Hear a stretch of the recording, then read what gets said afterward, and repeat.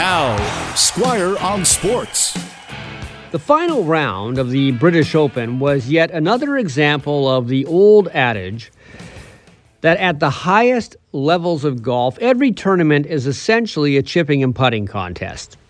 Yeah, of course, you have to keep your ball out of trouble off the tee, but pretty much every tournament pro can hit it long enough and hit it straight enough. What not all of them can do is make good chips and putts under pressure, especially at one of the four major tournaments. Now, Cam Smith of Australia did that yesterday on the back nine. He turned the final 9 holes into a veritable aviary. 5 straight birdies from holes 10 to 14. He was obviously very good, tee to green, but his real greatness was with his putter.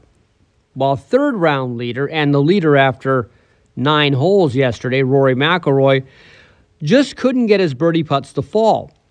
He was getting close. He was getting lots of pars, which at the British Open is sometimes the best way to win on Sunday, but this year, the weather in Scotland was benign and birdies were plentiful, but Rory couldn't get one when he needed one, which was too bad because there were a lot of people at St. Andrews who really wanted Rory to win.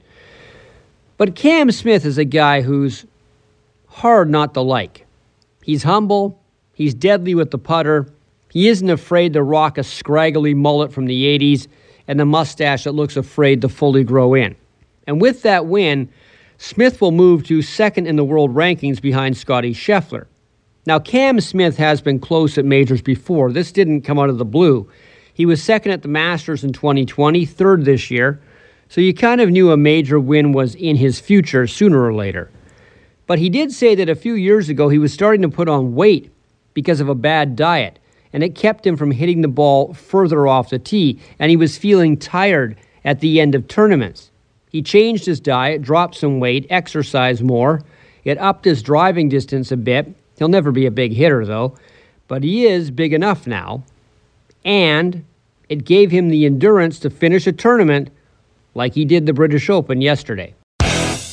Squire on Sports on 980 CKNW.